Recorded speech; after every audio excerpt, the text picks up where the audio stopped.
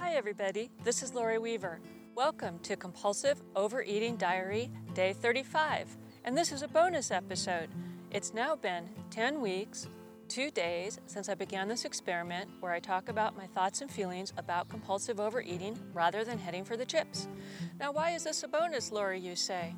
That's because I had no intention whatsoever of recording today. I was gonna stick around home and take care of the 2,000 CDs that aren't cat related, but that I still wanted to burn, do some chores around the house.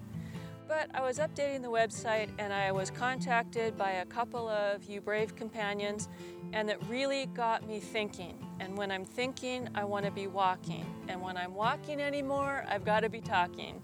So you guys get a bonus episode, which we'll get to as soon as we come back from listening to our opening snippet of I'm Letting Go by Josh Woodward.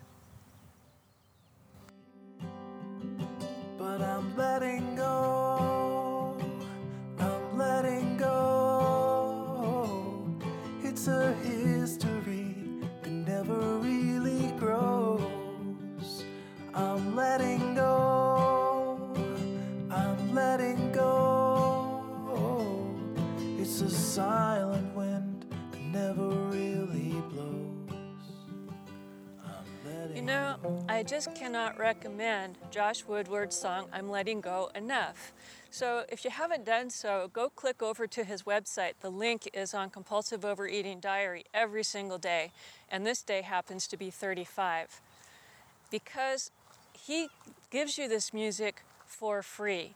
If you wish, you can donate to him, and he also has a Kickstarter campaign going on right now that a few of you I know have also supported. But this song just so speaks to me. That's why I play the opening every day and end the show with it, almost every single show. So I think that's something that all of us could maybe use is a go-to song or a go-to thing to listen to when we're feeling stressed or when we want to be reminded of our goals. And for me, Josh's song is one of my big techniques for when I need encouragement.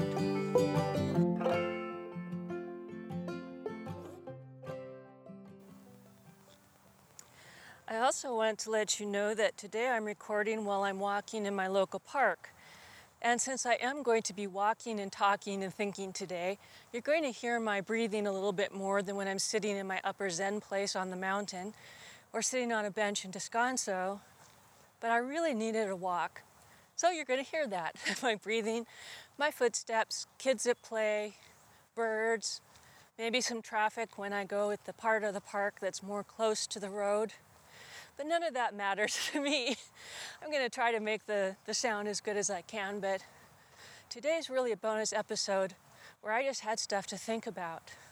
Now, the first thing, I want to think about it, but I also really, really want your help, companions, because I was contacted by one of you who wants to be private, and in order to respect her privacy, I'm going to come up with an alias. And for my alias, I'm choosing to use my mama cat's name, which is Gracie. So, private listener, you know who you are. For the rest of this episode, you're going to be Gracie. So Gracie contacted me because she would like to have some input from all of you brave companions. She in her past has suffered from different eating disorders, and recently, up until about a year and a half ago, from anorexia.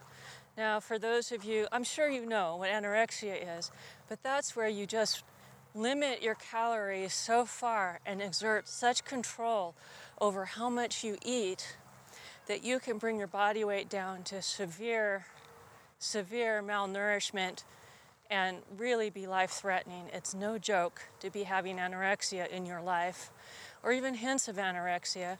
And a lot of it, as far as I understand now, I've not suffered from anorexia, but I do have some compulsion kinds of things going on in my mind.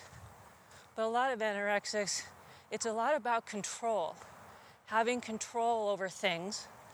And body weight is one of them, okay? So it's not unusual that listener Gracie, when she got into recovery for anorexia with the help of a therapist and support, got a little bit into binge eating as a reaction. Because when you've been holding yourself super tight, I mean, I do this too if I diet for an extended period of time, especially if I bring my calories too low, I will go absolutely nuts.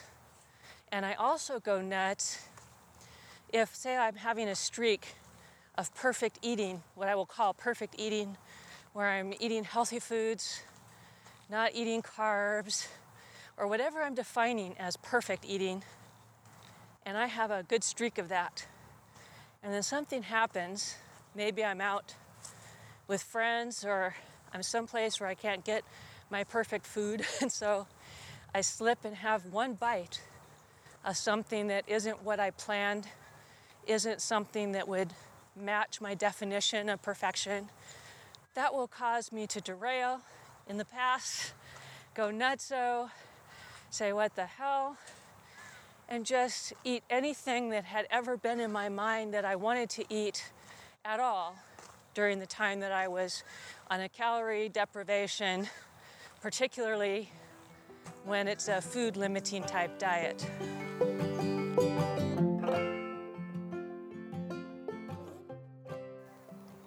But enough about me, Gracie. I'm only saying all of this to let you know that in a small measure, I have a feeling of what you're dealing with. And one of my very early episodes, I can't remember which now, it might have been episode 3. I know it was really early when I started, and I decided I would go ahead and count calories a little bit again, which is kind of a dangerous activity for me because I am so compulsive, and being within a calorie range can sometimes trigger me to have a problem. And that episode was all about the balance, the binge diet balance. And that's kind of what you're facing here, is you now have more weight on your body than you want to have, and you're not feeling good, and you're not feeling healthy. And so you would like to have some way to take some of this weight off without triggering your anorexia demons again. And I'll have to say that from our communications, I can tell that Gracie is pretty self-aware of this and is very cognizant of the danger and the trickiness of this balance. On the one hand, she wants to lose a little bit of weight to feel better. On the other hand, she doesn't want to put herself in harm's way. So my first thought was that I think that she should maybe find a therapist in her new location, some support there before she even considers going on any kind of commercial or other diet program, to kind of have that built-in supervision. I actually think Weight Watchers is an excellent commercial diet program, especially if you go for the live support, but it isn't intended to support you in the eating disorder realm. It's better suited for those who have some pounds on them and could use some support to stick with their diet. But if you have an eating disorder, I really don't think that a commercial diet or any kind of diet by itself is a great way to go. That's my feeling. So now you've heard from me. Gracie wants to hear from you. Are any of you in her situation or have been in her situation? Are any of you recovering from an eating disorder and have been able to successfully find this balance of how you can maintain a healthier weight without going right back down the rabbit hole? So that's our question. And brave companions, even if you have never ever reached out to me before, please do so for Gracie. You can do it on the contact form at compulsiveovereatingdiary.com. You can use the Bravery hotline, and I won't play your name or any of your message unless you give me permission to. You can use SpeakPipe, any way that you can reach out and communicate your tips, or go on day 35 and post your comment. You can even go make yourself a Gmail address for only this purpose. Don't use your real email address. You know, make one like bravecompanion1@gmail.com. But come if you have any input for Gracie to day 35, or contact me and we'll pass these tips along. Well, Gracie, I hope that this covered your questions. And I do know this, that the brave companions who've been communicating all around thus far are lovely people who really care about each other. And I think that they care about you. So know that. We're all here. We care about you. Feel free to contact me again or to post your questions online, whatever you're comfortable with. And do please find a support group or a therapist in your area, because I think that will give you a lot of good help and help you make the healthiest decision. I would also say, if you haven't done it, maybe go to the doctor just to check in about where your weight is. You know, it is possible you might really have a few pounds that you could stand to lose, but it might be also that even though in your mind you're looking kind of big, you might actually be at a weight that is not unhealthy. And either which way that falls, and don't just poo-poo me and say, well, Lori, of course I'm overweight, I know it. You know, you don't know for fact. Go find out what you're dealing with. And if you are overweight, according to the doctor, find out how much weight really would be healthy for you to lose. And then I would say, however you do it, one, with support, and two, try to do it really, really slowly. Don't limit your calories way down. That's what I'm doing right now.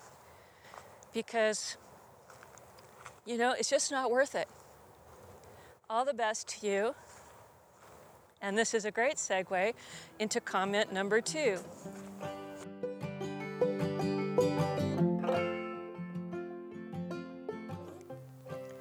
My friend Cheryl, who commented all over the place in the first several episodes of Compulsive Overeating Diary, has been my online friend and supporter for more years than I care to remember, Cheryl. I hate to think how long we've been knowing each other and following our dieting and life woes through various sites.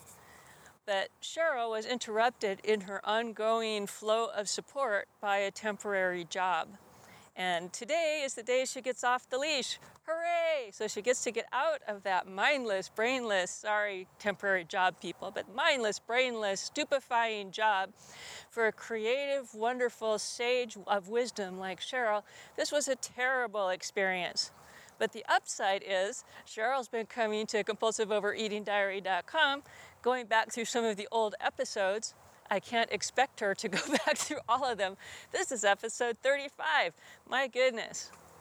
But one of the ones that Cheryl chose to comment on to me was about the scale. I believe it was on day 31. And we were talking a little bit about how the scale isn't really something that you can deal with. But almost as a throwaway, Cheryl told me at the end of her comment, Lori, I hope that you will find this, what you're doing, meaning my blog and my podcast, fulfilling.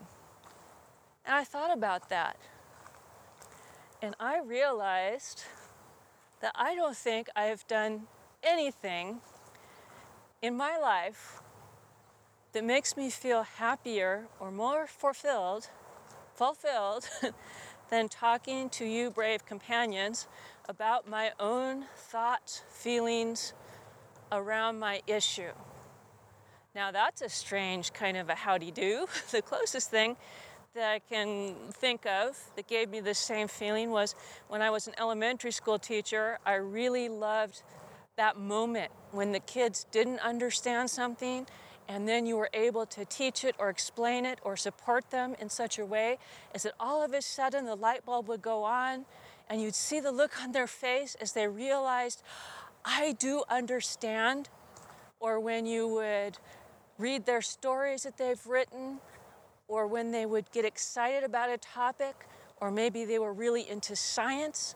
But whatever those kids were up to, when they had that moment of clarity and that moment of feeling really good about themselves, because in elementary school, it was hard kind of for me to relive that as a teacher even, because my elementary school years were filled, as we talked about a little bit, with a lot of bullying, a lot of isolation from my weight, and just for me being kind of an odd kid. I didn't really speak kid as well as other kids, if that makes sense to you. I always was sort of the odd duck, the last one picked in the team, the one the teacher would corner in order to help the other kids with their schoolwork, and so they would always call me teacher's pet or, brainiac or things like that. So I was always trying to pretend to be not as smart as they thought I was. I was trying to dumb myself down to appear more normal, just like I was always trying to thin myself down in some way or another. But I had very little good information. There really weren't programs for childhood obesity.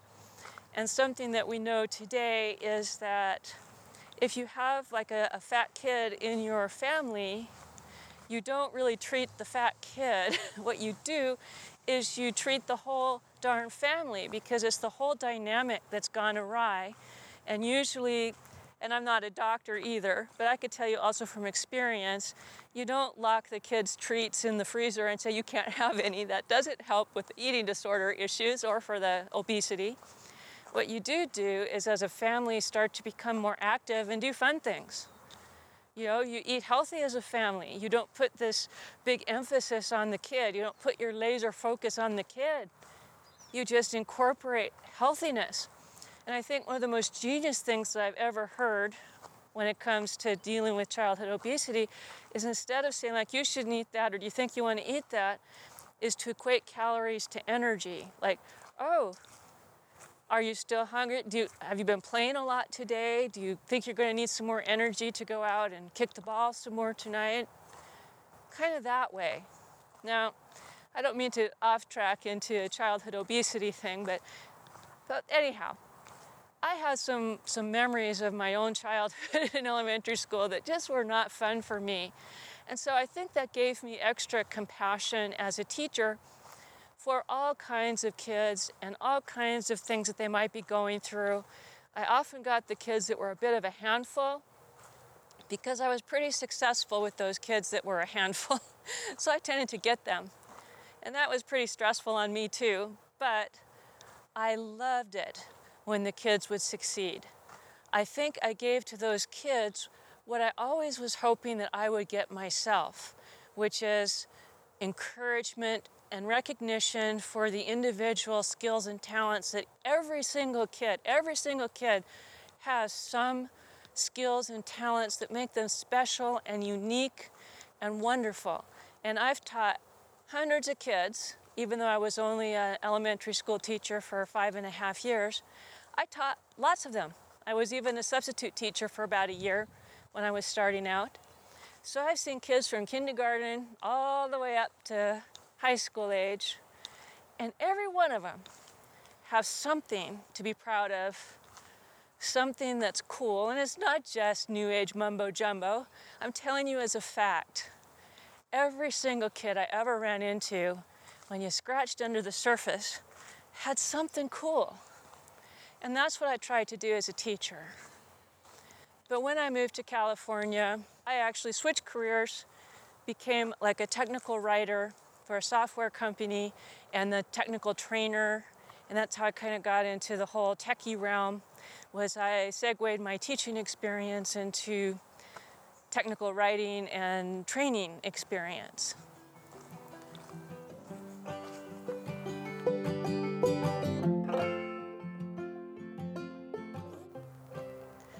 The next thing that I did that I was super proud of was, when I got into technology, was to build a website for kids at the start of the internet, when the internet became popular.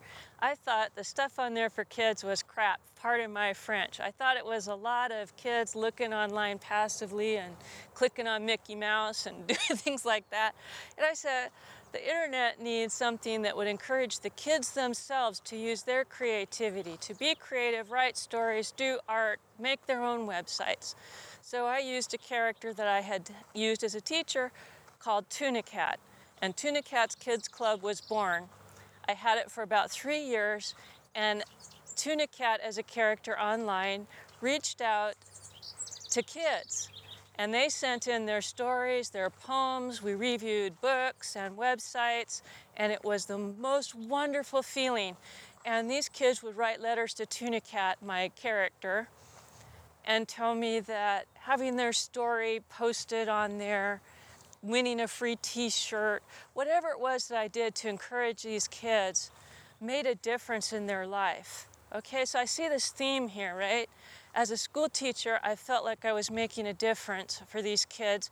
I was trying to give the kids what I felt I had not achieved, which is the true recognition for who they were and find that special thing about that kid. So it doesn't take a psychologist to know that Lori, the adult, was hoping somehow, someday, to get someone to recognize what is the special, cool thing about me.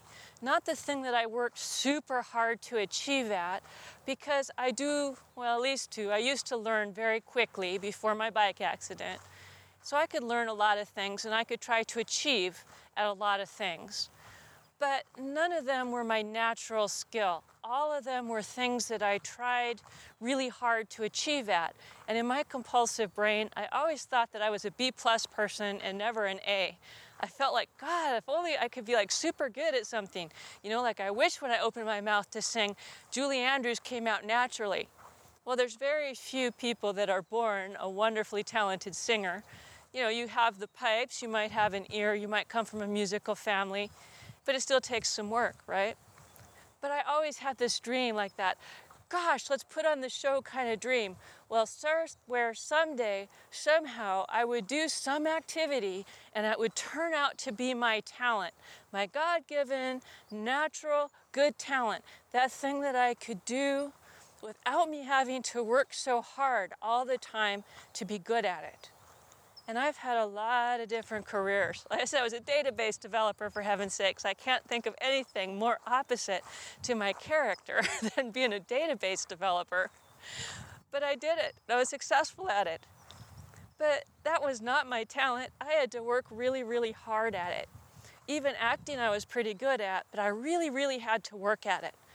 The closest thing that I can think of that I was pretty naturally good at was speaking engagements. I would go around and do different seminars and create different curriculums and give speeches at the drop of a hat.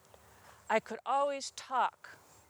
But until now, talking was seen as a downside, not as an upside, right? If you're in the corporate meeting, you can't dominate a conversation. You pretty much come up with bullet points on PowerPoint for that. And even in friendships and in marriage and in day-to-day living, you can't just spill your guts. You can't go on and on spilling your thoughts. Maybe writers can. They spill their thoughts across the page. And I even have done my fair share of writing. And I'm pretty good at writing, but it's not my talent. It's something I do, and I like the story aspect of making an article or doing a column or even writing a blog post. But what I truly, truly love is telling, physically speaking and telling a story. I am a natural-born storyteller. And what kind of stories do I have? Well, all writing advice is tell what you know, write what you know, do what you know. And brave companions, when we think about it, what do I know? I have a compulsive overeating brain. Everything in life I have viewed through a lens of, am I fat? Am I thin? Am I fat? Am I thin? How much am I eating? What am I doing? All of the ins and outs, low carb, high carb, low fat, Atkins, Weight Watchers, weightlifting, everything except for weight loss surgery, I pretty much have done. So what do I know? I know what it feels like to deal with compulsive overeating. I know what it feels like to have the robot aliens come down and kidnap you and thrust their arms inside of your arms and take those chips and put them down your gullet. But I also know how to encourage people. I've always been a good coach for others. But this time, I feel like I am a good encourager for you, brave companions. But to answer Cheryl's question, I think the reason I'm so happy right now, I'm actually crying in the middle of the park on a hot day on this walk. The reason I'm so very happy is because for the first time, I feel like I'm that encouraging coach to myself. I look at Lori in the mirror and I say, Lori, I know that special thing that makes you unique in all the world. You were born to have an experiment, to see if you could talk about your thoughts and feelings about compulsive overeating instead of heading for the chips. And dear companions, if that's true, then all of the pain, all of what I've experienced, even my very weight that I weigh today, over 200 pounds, as Cheryl said, the weight is a strong motivator for you. Every single thing has prepared me to be who I am today, talking to you, and I'm hoping that somewhere in this world, this story is making a difference for you, because I know that it's made a huge difference just telling it for me. Until next time, brave companions, take care, because I care. I'm a slave without a master, heading for disaster, kicking up the dust in the middle of the road. I've been waiting on a free ride, ticket to a seaside thicket on the edge of Puget Sound. And there I'll sit, and I'll admit that I was only just a guest inside my skin. And by the dawn, I'll be gone and won't be holding on to anything again. I'm letting go, I'm letting go. It's a history that never really grows. I'm letting go.